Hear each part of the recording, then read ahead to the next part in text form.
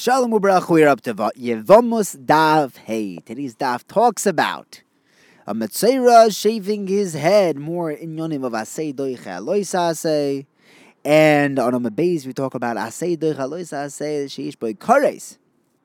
The Gemara begins on Hey Omer Aleph, asking that according to Rabbi Yishmael, who say that the pasuk of Tzemer Upishtim is superfluous, it's mufneh. That's where they learn. Asay doich Elois asay. But according to the Rabbanon, who can't learn it out from tzitzis, how do they know asay doich Elois asay? So we have 7 different answers that we are mefalpel with. The first one is that they learn from Meroishoy. The Brisa tells us by the Metzora that on the 7th day he shaves off the hair of his head. What's the chiddush there? Well, because the pasuk tells us not to cut off the payas roishchem. I would think that even a Metzora should not cut off his payas. Oh, Talmud loymar roishoy. He does cut off his hair. This is assuming that, like the opinion that holds, that the isser of payas is shaving off the entire head. You were trying to figure out how it's asay dechalois asay, which must be done simultaneously. But Idno, the Aruch Ner has a fascinating teretz that maybe this guy only has one hair. So when you cut off that one hair, it's simultaneously the haircut of the Metzora as well as payas harosh. The problem with this answer is that you could slug it up, because payas harosh is not a law which applies to everyone. So how are you going to learn asay dechalois asay by everyone? Rather, the Rabbanon learning out from the pasuk of Ziknoi. And the Metzora shaves off his beard as well. That's coming to tell me that even though there's an issur of payas, of cutting off payas, he still shaves off his beard. We already learned a lav she'in shaval hakol from payas harosh. So the Zikna, the extra lashon of shaving the beard tells me everyone else, even a lav hashaval hakol. The Gemara says that that's not really mufna, that's not a superfluous word, because I might have thought that Kehanim are different, because Kehanim have extra mitzvahs. Therefore, maybe by them, even a lav she'ein shaval hakol would not be nitche. So that's why the pasuk tells me that no, it's even doicha for Kehanim. That's what we have to use the lashon of ziknei for. So how do the Rabbanon, do the Rabbanon learn asay doicha lois asay? We have a third answer that we learn out from the head of the Nazir. The pasuk says that while he's a Nazir, he's not allowed to shave his head. So I would think the Metzora would also not be allowed to shave his head. No, that's why we need a special pasuk of Roishoy. Gemara says, I don't know how you could compare the two. A Nazir is able to go to a Chacham and be matir his neder to be a Nazir. So that's why Naseh was Deichalois Naseh by Nazir, but maybe not by Metzora.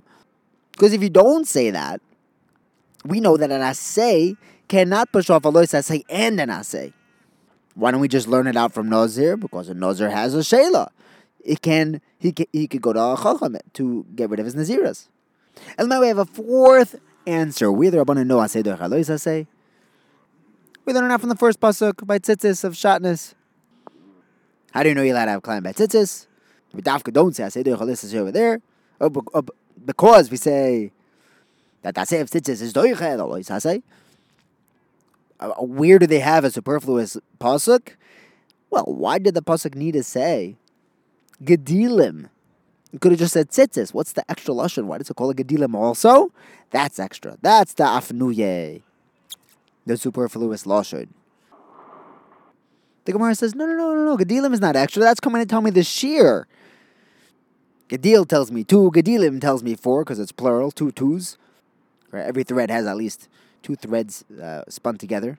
We learn from here that there's 8 strings folded over, and a third is supposed to be knots, and 2/3 is supposed to be the long strings. So it's not extra, but the Gemara says, no, we could have learned that out. Why do we need the pasuk of Silbash Shatnez, Tzemer Upishtim Yachtov? You know where the Rabbanan learn asay doich lois asay by tzitzis, the extra lashon of Yachtov. That is the superfluous lashon. That's our 5th answer. But the Gemara says we still need Yachtov to teach us that you need 2 stitches together in order to be chayiv klayim. 2 sets of stitches. One is not considered connected. That's what Yachtov is there for. That's not extra. No, then why didn't the Torah just tell us? Why does it have to say shatnez also? So there's the sixth answer. That shatnez is the extra word. The Gemara says, no, but we need shatnez. Shatnez tells us that it needs to be shua, tevi, v'noiz. That has to be combed and spun. 3 separate processes until it becomes chayav and shatnez. Elamai, the Gemara says, from the fact that it used the lashon of shatnez and it didn't say shua, tevi, v'noiz, that's how we know. That's the extra lashon. That's what is afnuye, and that's where the Rabbanan learn. I say the Chaloisa say shatnez by tzitzis. They were showing him about there. Maybe it just used the lashon of shatnez to be mekatzer, to say 1 word instead of 3. Now the Gemara goes on and says, okay, so we found out a place that we learn out both the Rabbanon and Rabbi Yishmael learn out asay doich Chaloisa asay. But how do we know? Going back to Yibum, remember Yibum? That I would have thought that the person who's chayav in Yibum would be doiche the kares of sleeping with an erva. That the asay of Yibum would be doiche a kares. How do we know that? What's the havamina? Why did I need a special pasuk to tell me that he is pater and that she paters the tzares as well? What I think that asay is doiche, lois asay sheish be kares. So the Gemara brings 3 answers, but immediately knocks them all off. See, maybe we could learn out from Mila, which is Deicha Shabbos, which is Kares. The problem is that Mila has 13 brisos said in the parsha of Mila, so maybe that's why it's Deicha Kares, but not anything else. Maybe we'll learn out from Pesach, which you're allowed to shecht on Shabbos, also Kares. No, Pesach itself has Kares. Maybe that's why it's Deicha Shabbos. What about the Korban Tamid? You're allowed to shech that on Shabbos, which is a chi of kares. Oh, the Tamid is different because it's consistent. It's todir. Who says anything else will be deiche a lav sheish bekares?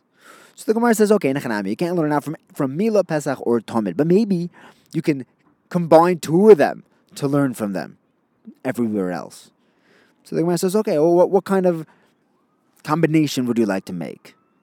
Mila and Pesach, they both have kares. Pesach and Tamid, they're both korbanos that go to the Rabbeinu Shalom. Mila and Tamid, they were both mitzvahs that were given before Har Sinai. At least according to the Shita that holds that when Klal Yisrael would bring an oila in the midbar, that was an oilas Tamid. This is Machlekes Beishamai, Beisil, and Chagigud Afov. And if you want to learn out from all 3, Mila, Pesach, and Tamid, you have the same answer. These are all 3 mitzvahs that were brought before Har Sinai. So who says you can learn that asay is deicha lois asay sheish bekares to any mitzvah that was brought after Har Sinai? We'll pick it up from here tomorrow. Have a wonderful day. Thank you for learning with me.